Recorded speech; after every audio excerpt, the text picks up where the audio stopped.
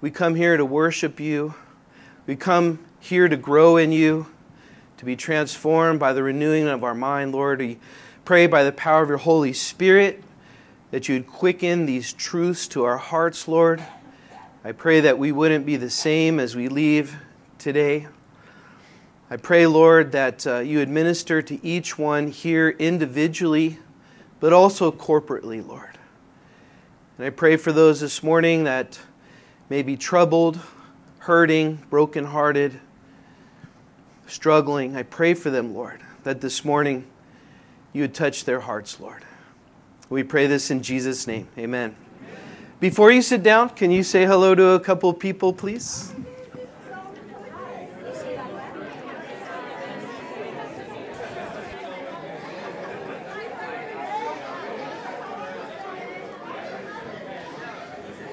All righty, come on in, have a seat. And if you're outside and you want to come on in, there's a few seats available for you. Don't be shy. All right, so if you have your Bibles this morning, go ahead and take them out and turn to the book of Luke chapter 5 and just hang on there. But before we get into that, we want to honor our mothers here. So if you are a mother, would you please stand up? Yay, mothers, stay standing up, please. And that includes expecting mothers, if there's an expecting mother here. So what we'd like to do is have the little ones go and give you a flower. So stay standing up. Come on out, guys. Guys and gals. There they come. Come on over this way, too.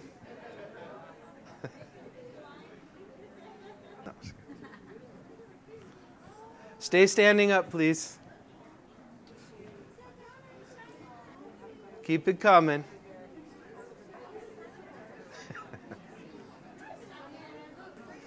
We have a couple up front, you guys, up here.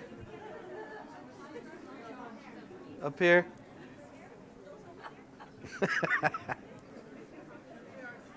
There we go.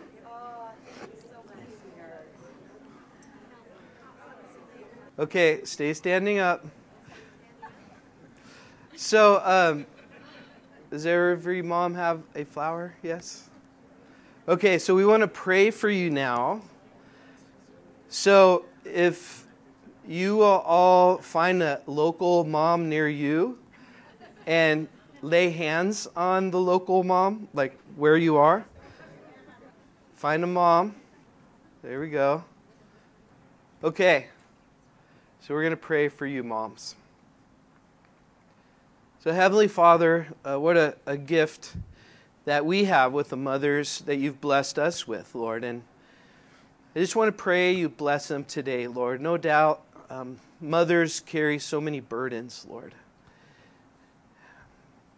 Mothers carry much of the brunt of what goes on in families. And I pray for them today that you would strengthen them in their inner person, that they would today in a new way know the love of Christ, which passes knowledge in a deeper and new way, Lord. I pray that now as we are laying hands on them and praying for them, they would experience just the move of the Holy Spirit in their hearts and their minds. I pray that you would encourage them. I pray that you would strengthen them. I pray that you would give them continued determination in their convictions, but also soft hearts to continue in compassion and love sacrificially that they so often do, Lord. And so this day, may they be recognized, appreciated, acknowledged, loved, and most importantly, blessed by you, our Heavenly Father. We pray this in Jesus' name. Amen. All right, you may be seated now. And so, thank you, moms. I know this also is a tough day for some, for many reasons. When we think about Mother's Day and we think about maybe failings, or maybe we've lost a mother, or maybe we're not in communication with our mother, or maybe as a mother you feel like you haven't measured up. And so I want to encourage you that the Lord knows and sees your heart, and the most important thing is that He loves you, and He is the great comforter and the almighty comforter. And so whatever the situation, may we keep our eyes on our Heavenly Father who loves us without change and without measure. And may we appreciate the institution of motherhood. And to be a mother in our days is maybe one of the most difficult things. And not to mention how it's diminished so much in our society in its role, and how it's frowned upon by the feminist movement, and how it's looked upon as a lesser, in many cases, role or status. And that's only because Satan is saying that, and not because God's saying that. And God sees motherhood as the highest role that can be played. And the sacrificial love that a mother shows and demonstrates is Christ-like. There's not much more that we can say when we see a mother that's honoring her Heavenly Father by the way she mothers her children and raises up the next generation. And so there's a reason there's an attack on motherhood. And so we at our church, we want to say that motherhood is the ultimate expression of God's love in a certain context. And we want to celebrate that and honor that, and don't ever want to diminish that or think that that is a lesser role. So congratulations, mothers. God bless you, and may your children treat you well today. So with that, what a great thing for a mother to be in church with her children on Mother's Day. So let's take a look at the scripture before us. We're in Luke chapter 5. We're going to cover the section of scripture from verses 12 to 16. And we're going to read through that section together, and then we're going to dive in a little deeper and break it apart. So, verse 12, it says, "And it happened, when he was in a certain city, that behold, a man who was full of leprosy saw Jesus, and he fell on his face and implored him, saying, Lord, if you are willing, you can make me clean. Then he put out his hand and touched him, saying, I am willing to be cleansed. Immediately the leprosy left him. And he charged him to tell no one, but go and show yourself to the priest and make an offering for your cleansing as a testimony to them, just as Moses commanded. However, the report went around concerning him all the more. And a great multitude came together to hear and to be healed by him of their infirmities. And so he himself often withdrew into the wilderness and prayed." We look at this account. We are facing, just as this particular individual had to face his particular condition, we too are facing the disease of our soul in sin. As we look at the condition of leprosy, leprosy was a physical example or illustration or picture of sin. And it reminds me of a story I read about a certain condition. Some of you may have heard of this, about 150 years ago, called childbed fever. Has anybody ever heard of that? Childbed fever. And the problem is that during this time, 1 in 6 newborns were dying in the hospital. 1 in 6. And the doctor's daily routine would be first to go and perform autopsies, and then go and do examinations on expectant mothers after that without washing their hands. And so this doctor from Hungary, Ignaz Semmelweis, if you can remember that, he started to think about and connect the possibility of that routine that the doctors would have, and started washing his hands after the autopsy. And as he began to do that over a course of 11 years, the death rate for the particular mothers and babies that he was working on dropped to 1 in 50. And so he began to go around and preach and teach and encourage people or doctors to really look at their technique and the routines, and to either encourage them to do the autopsies after they worked with the expectant mothers, or to do the autopsies, wash their hands after the autopsies. But nobody would listen. And so that death rate continued and continued until they were able to look at the microorganisms underneath a microscope and realize there was bacteria there when they were working on the expectant mothers. But see, that story is interesting, but it kind of illustrates many of our condition before the Lord, to where we often fail to realize our true condition of being unclean before the Lord. Now, not as believers, because as believers, what happens when we become believers is we are washed from our sins. We become clean spiritually. But many experience the pain and the symptoms of sin without ever making the connection as to why are they experiencing the symptoms of sin. And that connection is that sin is so destructive and hurtful and harmful. And that's what we see in the leper. So now, as we look at the leper, this illustration of a person with a condition that would be so terrible and so difficult that they would be considered as the walking dead. It would be devastating.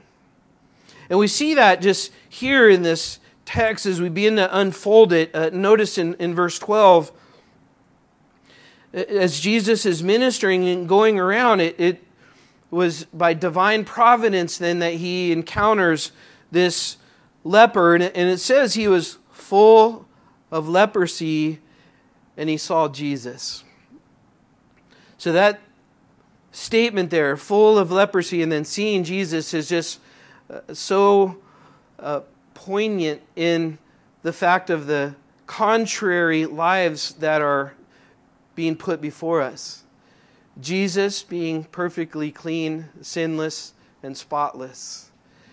And a leper being full of disease and full of isolation and separation. I'd like to read for you just to get a little bit better idea of leprosy and what it would be like in Jesus' day to be a leper. This is from the Daily Bible Study from William Barclay when he describes this condition. He said, it might begin with little nodules which go on to ulcerate, to cause an ulcer. Ulcers develop a foul discharge. Eyebrows fall out. The eyes become staring. The vocal cords become ulcerated. The voice becomes hoarse. The breath wheezes. The hands and feel always ulcerate. Slowly, the sufferer becomes a mass of ulcerated growths. The average course of that kind of leprosy is 9 years and ends in mental decay, coma, and ultimately death. Leprosy might begin with the loss of all sensation in some part of the body. The nerve trunks are affected. The muscles waste away. The tendons contract until the hands are claw-like. There follows ulceration of the hands and feet. Then comes the progressive loss of fingers and toes until the end of a whole hand or a whole foot may drop off. The duration of that kind of leprosy is anything from 20 to 30 years. It is a kind of terrible progressive death in which a man dies by inches. And so here Jesus is confronting this man in this condition. So if we were sort of to put ourselves in this man's sandals, we would find ourselves in a place where not only are we experiencing these physical problems that we're constantly struggling with and dealing with, but there would also be great social dilemmas and problems. There would be great psychological and emotional problems. For example, the leper would have to be separated.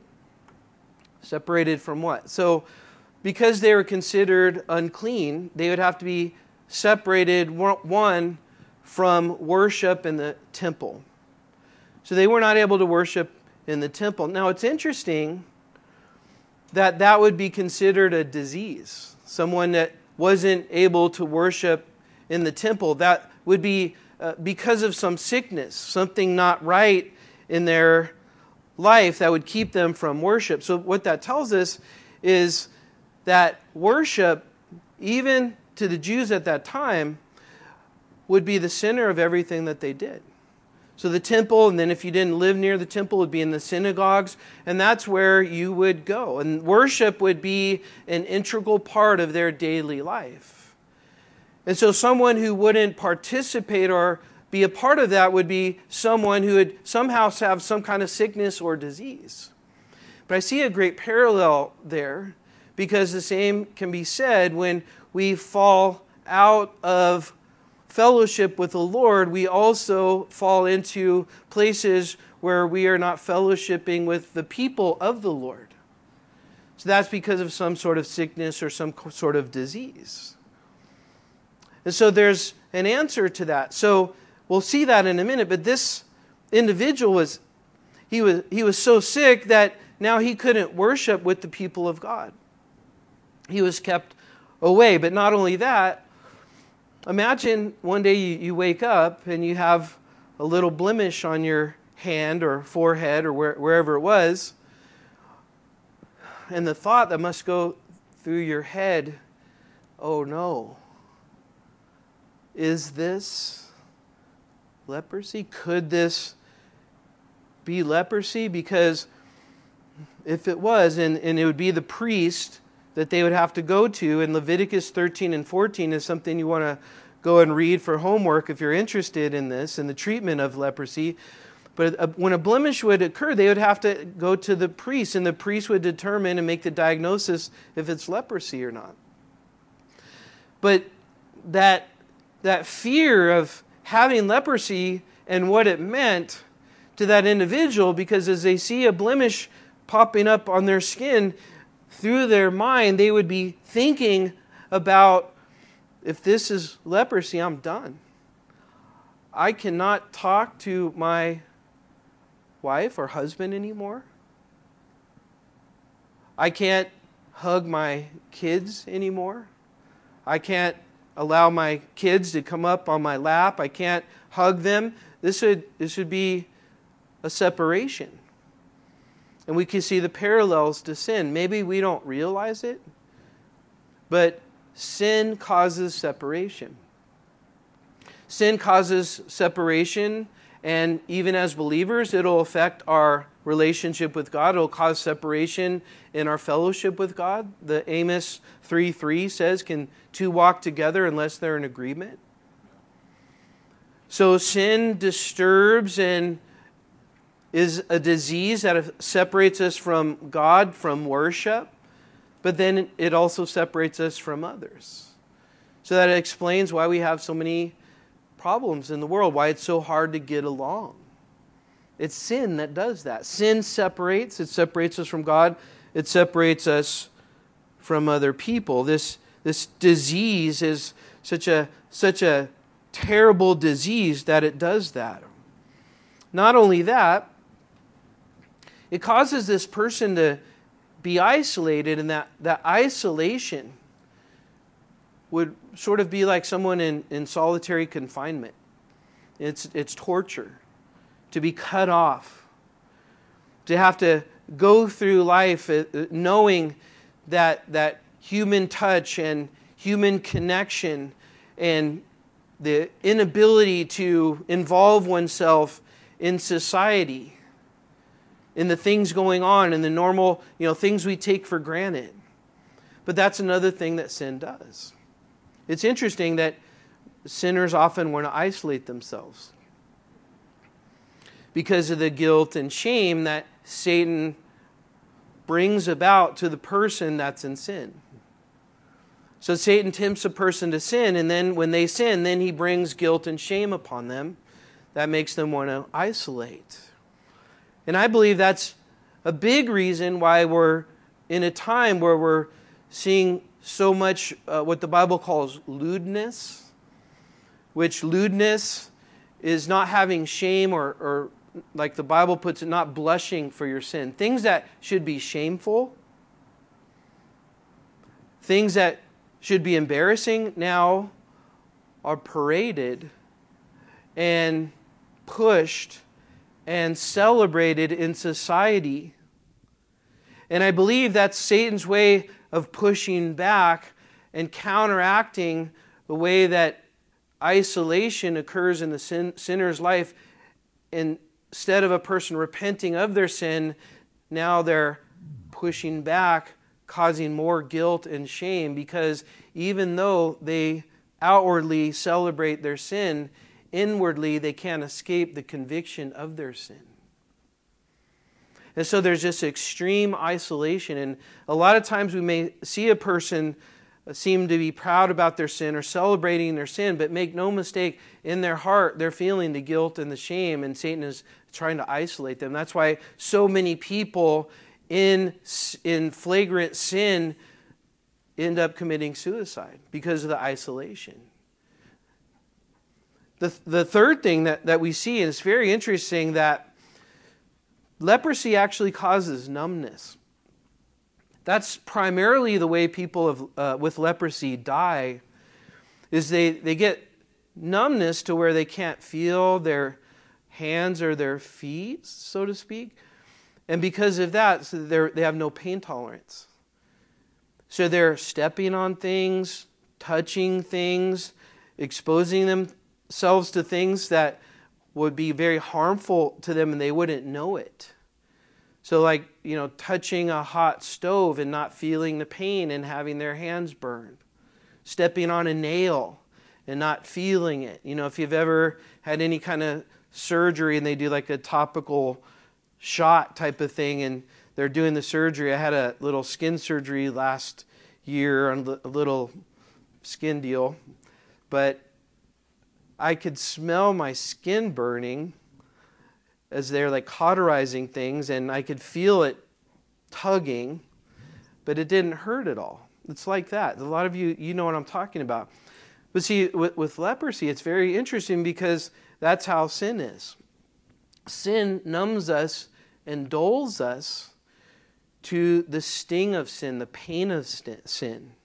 And this is one of the things that Satan wants to do. So as we sin, then our hearts get hardened to it, and that sin can become normalized in our life. So where there was once a time maybe where we would have been shocked by sin, now it's actually a regular part of our life. And sin, because of that, because of its numbing effect like leprosy, that type of sin actually leads to a person's death, because the infections that come of a person that's continually injuring themselves and not experiencing the pain of that. Our pain is a God-given mechanism to keep us from harm. So when we feel pain, it tells us, don't step on that nail again. Don't touch that stove again, right? So that's a good thing. So when we lose that, and that's what sin does. And the thing about sin is it's progressive. And this is a a big lie that Satan tries to get people to think that you can keep a little sin in a little box and enjoy it, and it'll just stay there, and you can have it whenever you want it. So it's like this little thing you go to once in a while. But sin is not like that. Sin is progressive. Sin doesn't stay in little boxes. Sin goes further and further.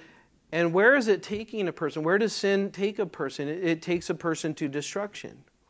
And that's why many times you will be shocked maybe by somebody telling you something that they've gotten into, or maybe they're now experiencing the ramifications of their sin, which the Bible says, surely your sin will find you out. So maybe you'll encounter somebody who's been in sin secretly for a while, and you'll be shocked, but to them it'll be normalized because they've been doing it for so long. They've been conditioned in the sin to do that for so long. I believe that's why Satan often brings about secret sins.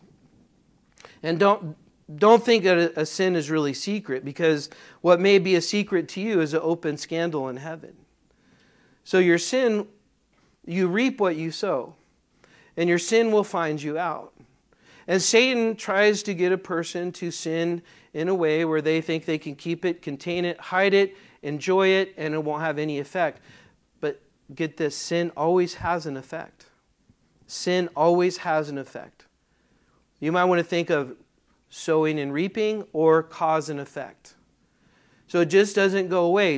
It just doesn't, you sin and go into some black hole and disappear somewhere. And that's one of the numbing effects of sin that Satan wants to present to us. Not only that, and the last thing I want to look at as far as leprosy is concerned is ultimately, like leprosy, sin kills. The wages of sin, Romans 6:23, is what? Death. So the wages of sin is death. So what that means is that when you and I sin, there's a payment for it. And the payment is death. And you may say to yourself, well, I've sinned and I'm still alive. Well, the thing is, if you're a Christian, then sin is for sure killing the work of God in your life. Sin entered in the garden as man, Adam and Eve, mankind, disobeyed God and obeyed the devil instead. Sin entered in, and that's where death entered in. God even told Adam and Eve, if you eat of the fruit of this tree, you will surely die. So here's something that's really interesting that Paul pointed out in the book of Romans chapter 4 and 5. The fact that we die, everyone dies, is evidence that we are sinners. So anyone who thinks or would convince themselves that they're not really sinners, I'm not really a sinner. I sin, but I do good things as well. Well, the proof of your sinful condition before God is the fact that you die. God didn't make us to die. He made us to live forever. It was sin that caused us to die. So the fact that every human being dies shows us that every human being is filled with sin. We have the disease of sin. So sin for sure, even as a believer. So I don't believe that our sin takes away our salvation. I don't believe we can lose our salvation. But I do believe that when we sin as believers, it definitely kills the work of God in our life, the fruit of the Spirit. So one of those things is it'll kill our joy. Another thing, it'll kill our love for other people. Another thing it'll kill is our peace. And we can go on in the fruit of the Spirit. But as we sin, and as Satan tempts us into sin, we know that it's going to have a detrimental effect on all that God has called us to be and to do as believers. But if we're not believers, then sin is killing you to the extent, well, one day you will die and be separated from God forever. And we see that in the remedy for sin, someone still had to die, didn't they?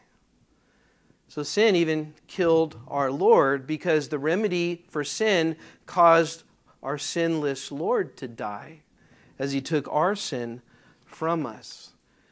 So sin is devastating. Sin ravishes. If we want to look at the world, and so many people are asking themselves, well, what's wrong? Why is everything so crazy? It's just one 3-letter word. What? It's just that. That's the problem. So now what's interesting with a leper is there is no cure for leprosy. And the leprosy would be something that would be seen outwardly on the skin, on the surface, but it would actually be an inside disease that would manifest itself outwardly. And so the cure could only be a cure that would be something that would cure the inside, not something like a topical lotion or something like that. But that's often what many people do with their sin. They start to feel the sting and the pain of it, and so they'll do something to make themselves feel better temporarily without actually getting to the problem of their sin. Now, look at the second part of that verse. And it shows us now the desperation of this individual, which sin leads to desperation. So as he sees Jesus coming, he falls on his face, and that word fell on his face is the Greek word proskuneo, which means he worshipped. He humbled himself. That word means to turn and kiss. It's the word used for worship. So as Jesus is coming by, the good thing, if there is a good thing about a leper, is they actually are aware of their condition. That's the biggest problem that many people who fail to come to Christ for salvation have, is they don't see their true condition. Lepers do, because it was so obvious. They're experiencing the tangible repercussions of their sin. And mind you, they didn't do anything to get this sin. They were born in this sin, so to speak, but they acquired the sin. So the sin they had to deal with, now it's devastating their lives, which causes a desperation. Now imagine if you and I understood sin that way. If we had a right view of sin, what do you think that would cause us to do? So you see, just from me saying that, you can kind of get an understanding that probably all of us don't have the right view of sin. We probably all have in some way been conditioned a little bit to be more accepting and tolerable and okay with sin. Because if we saw sin correctly, our attitude would be like this. We would be completely desperate. We would be searching frantically, desperately for answers, but ultimately we would come to Jesus like this. We'd come to Jesus falling on our face, and it says he implored him. And that word implored means he had a desperate plea, and he said, Lord, if you are willing. Notice he's not presuming you have to heal me. Notice he's not saying, well, because of my faith you have to heal me. He's saying, Lord, if you are willing. And when he's saying that, what he's saying is, I know you can. That's how he's exercising his faith. He's showing that he knows Jesus has the power and the ability. I know you can, but he's saying, will you? Will you? He says, you can make me clean. And so will Jesus do that? And does Jesus always do that? It's a very interesting question. As we see this interaction, Jesus, if you're willing, to some it can suggest that, well, if there's something in me that he's not healing, then maybe he's not willing, or maybe there's something wrong with me, or maybe there's a lack of faith on my behalf. But I want you to know, as we look at Jesus and we look at the disciples and their healing ministries, they didn't heal everybody. And I truly believe there are certain people, like the Apostle Paul, who asked God 3 times to take the thorn out of his side, and God said, "My grace is sufficient for you." But I do believe there are people that God has entrusted a sacred faith and understanding and depth of vision of eternity to where the Lord says, "I have chosen you to worship me, even though you're not being healed of the particular thing that you want to be healed of." See, that's a greater faith. That's a greater reward. That's a greater sacrifice to the one who can worship God when their conditions are not being met. And so when he says and asks, "Are you willing?" Jesus in this particular case was willing because of what he wanted to do in this particular individual's life, especially for us here even this morning, is to show that he alone has the power to wash away our sins. But also we must keep in mind that all of us in some way or shape or form are deficient. And God is not going to heal every certain thing, but it is a greater faith to honor and worship God when we are not healed. Because one day, every believer will be healed for all eternity. Think about that. And for those who have gone through this life with particular struggles, imagine what their day in eternity is going to be like, when they can begin to exercise their full physical capacities as well. But he says, "Are you willing?" And he proposes that question to Jesus, and he says, "You can make me clean." A definitive affirmation of faith and power. Mind you, since the law had been given and completed, there's not been one Jew who had been healed of leprosy. Miriam was healed, and that was before the law was completed. And then Naaman wasn't a Jew and was healed of leprosy in the Old Testament. But here now, so imagine this has never happened before. And so now here's the deliverance. Look at verse 13. So Jesus puts out his hand and he touched him. Now that was unlawful because you couldn't touch a leper because they are considered unclean. So here we see a circumstance that's really noteworthy, that now Jesus isn't afraid to get contaminated by the sin. And Jesus has the power not to get contaminated, but not only not get contaminated, but to go the other way to where his power is able to heal the contaminated without him being contaminated. You see the picture of the cross? So he puts his hand out. And by the way, this leper was risking punishment by flogging because he wasn't allowed to get near someone more than 6 feet, or if it was windy, 150 feet. And as they would get close to somebody, they would have to yell, "Unclean, unclean." But he didn't care. He was desperate, and desperation does that. Desperation drives us to the answer. And Jesus touched him, and he said, "I am willing." And he says, "Be cleansed." And immediately the leprosy left him. Jesus displaying the ultimate power over leprosy, which in a deeper picture shows that he has the power over sin. This is what Jesus is communicating. I have the power over sin. I have the power to do something that nobody else has ever been able to do.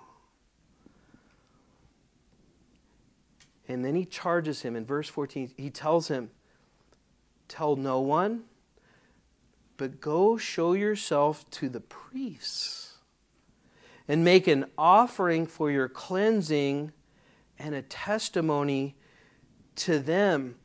So the leper who is healed, his instructions are to go to the priest. Now, why did he do that? Why was this the first place that he was to go?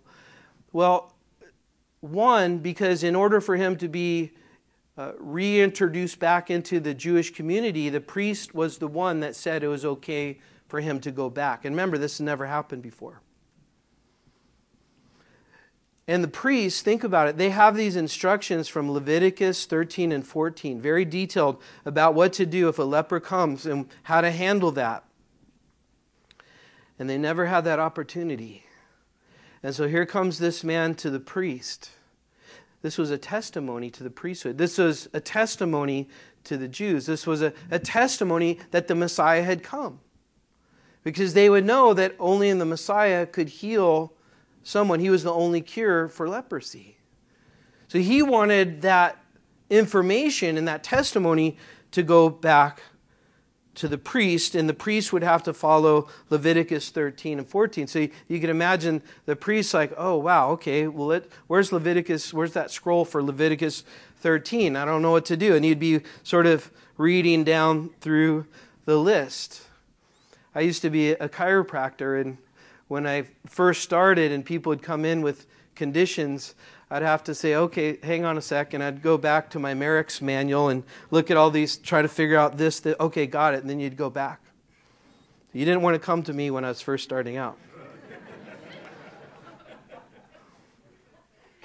But these priests, now this would be a testimony to the priesthood.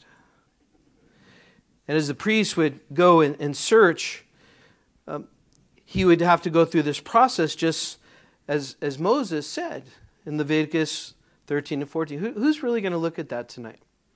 I'd encourage you to do that because it's layered with information and pictures and testimonies of Christ fulfilling those pictures. I'll give you a few, but basically so that the leper would come to the priest, and it'd be an 8-day process. And they would go to the temple, they'd get inspected by the priest, they'd shave, bathe, wash their clothes. They would give offerings of animals, of grain, of oil. They'd go through all that. There would be a trespass offering, a sin offering, a burnt offering, a meal offering. And during that whole time, the priest would be watching this leper to make sure that he was truly cleansed and he was truly free of that condition. So the priest would first have to determine, did this leper really have leprosy? So that would be the first thing. So it would be the diagnosis.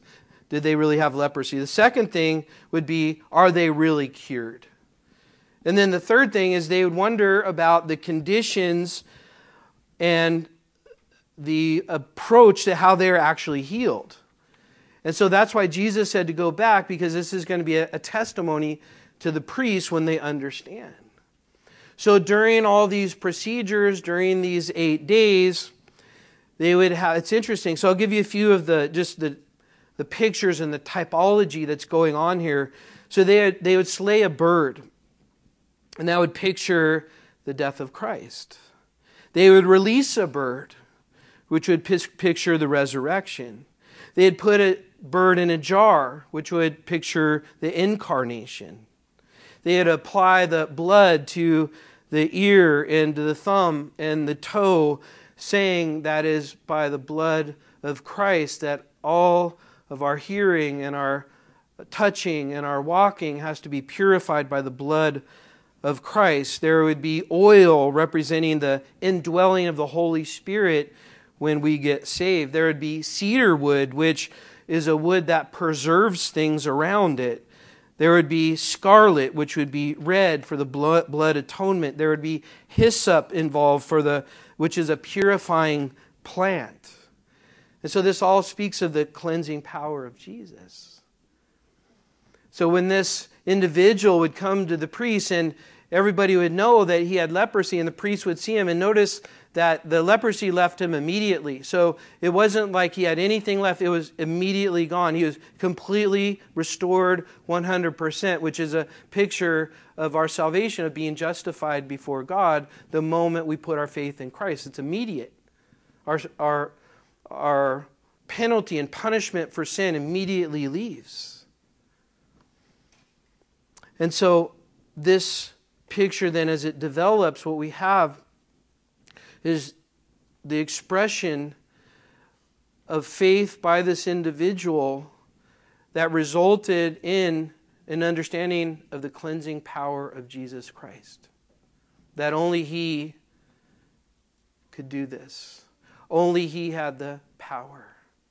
And what leprosy would be like and look like was only a physical, temporary picture of the true condition of our heart before God. A heart filled with leprosy. A heart filled with sin, covered from head to toe. Without remedy, without anywhere to go, without the ability to make it go away through any means of our own, but only through the blood of Jesus Christ. And how does this all end up, this little short account, this powerful short account? I find it very interesting how it ends in verse 15. Look at this. So when the report went around concerning him, all the more. So what Jesus sort of wanted to sort of sequester the information, it actually got out more. So much so, where in another gospel account, we find that Jesus couldn't go to the cities anymore. He had to minister out in the country. So the great multitudes, they came together to hear and be healed of him, of their infirmities. So he himself, Jesus, often withdrew into the wilderness and prayed. What an interesting ending. This ending shows us what Jesus prioritized. It shows us that with this dramatic scene of this dramatic healing, the impossible power of God being displayed, what was most important to Jesus was that he could get away to his Father and pray. And with all the busyness and all the crowds and all the stress, this was the priority and the key that we see in Jesus' private life, that he got away to be with the Lord. Now, why is that significant? It's because so many times we are focusing our Christian faith on the outward results, the outward fruit, the outward things that we do, and we're geared that way. We're geared to think that our success depends on how much we do, or how much we bring in, or how many people get saved, or how many services we attend, or how many ministries we serve in, or whatever. But the greatest thing that happened to the leper, and the greatest thing that happens to us as believers, is that because of Jesus making the way for us to have access to the Father, because of Him washing away our sin, now the whole thing boils down to the ability of that individual to have fellowship with God. And Jesus is showing us, no matter how powerful outwardly these displays of power were, it's not about all that. It's about this leper being able to go back and worship. It's about us being able to go back into the cool of the garden pre-fall in Genesis 1 and 2, where we were simply walking in the cool of the day with the Lord in fellowship. And it's so easy for our Christianity to get off track and think that other things are more important. And let me just tell you, There's nothing more important than this. There's nothing more important than our fellowship, personal and individual, with God. And when this begins to get misplaced or deprioritized, everything else will be out of sync. John 6:33, seek ye first the kingdom of God and His righteousness, and all these things will be added unto you. Could it be that many of us as Christians are failing to experience the fullness of God in our life, the enjoyment of the blessings of God and the fruit of the Spirit in our life, because we simply just don't spend time with Him? And when we do, it's rushed and it's hurried. Could it be that, as John 6:33 says, to seek ye first the kingdom, that if we're honest, we seek social media first. We seek entertainment and hobbies first. And I believe that that's why there's so much unchristian things happening in Christians' lives. Because the devotion that we see Jesus in His life and the priorities that He put are not always the priorities that we have in our life. And there is no substitute for spending time with the Lord. And maybe for some of us today, as we finish here, maybe that's the message. Maybe the message is that Jesus has to come first. Maybe the message is that our sowing has much to do with sowing to ourselves and the things of the world than it does in sowing the things of the Spirit. And because of that, like the child death rates 150 years ago, maybe we're not making the connection that the reason we're so stressed and filled with anxiety, fear, and worry is not because of some outside condition. Maybe it's because of our inside condition. Maybe it's because we're not spending time with the Lord. Maybe it's because we've prioritized the things of the world over the things of the Lord. And because of that, we're experiencing a high death rate to the fruit of the Spirit, to the things of God. And so we end up just going through the motions, running on fumes. You know, it's like your car when you need gas and you just barely make it. And it starts sputtering, and you're hoping you just get 2 more blocks. Many of us are Christians like that. And then we barely make it in. We've put in like $5, and then a few days later, we're in the same place. We're sputtering. And then you read the Bible and you say, man, there's power there. There's abundant life there.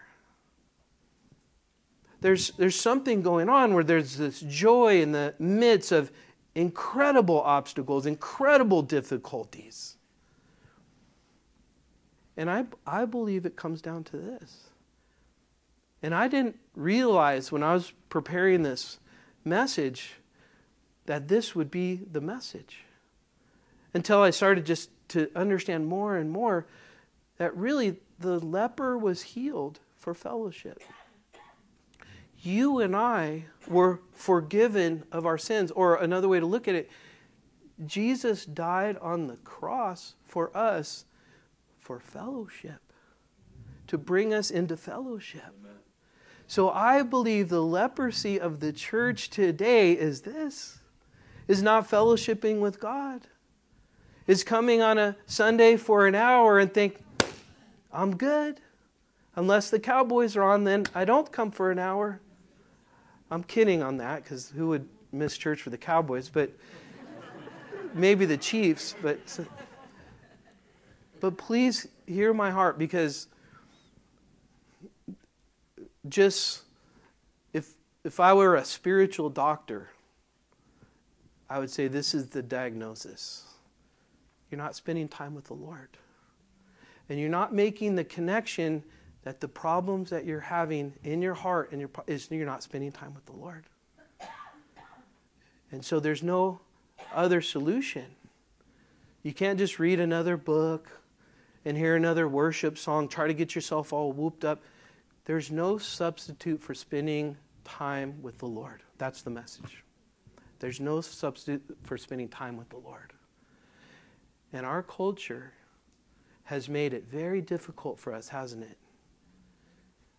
Our culture is sort of sabotaging or attempting to sabotage and drawing our attention away from the Lord into everything, little things, tiny things, things that don't mean anything. And we're putting our time and energy into those things.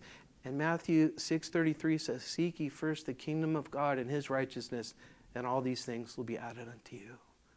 So as we leave from this place today, you might have to change your lifestyle. You might have to change how you do things and how you look at things. You might have to exercise some discipline in your life before a true believer in Christ.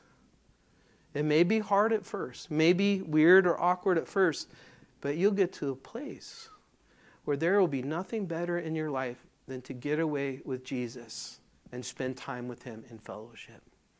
That will be your dessert. That will be your vacation. That will be your rest. And we see this, and I want to read this as we conclude in verse 16. He Himself often withdrew into the wilderness and prayed. So let's pray. Father, we thank You for this morning.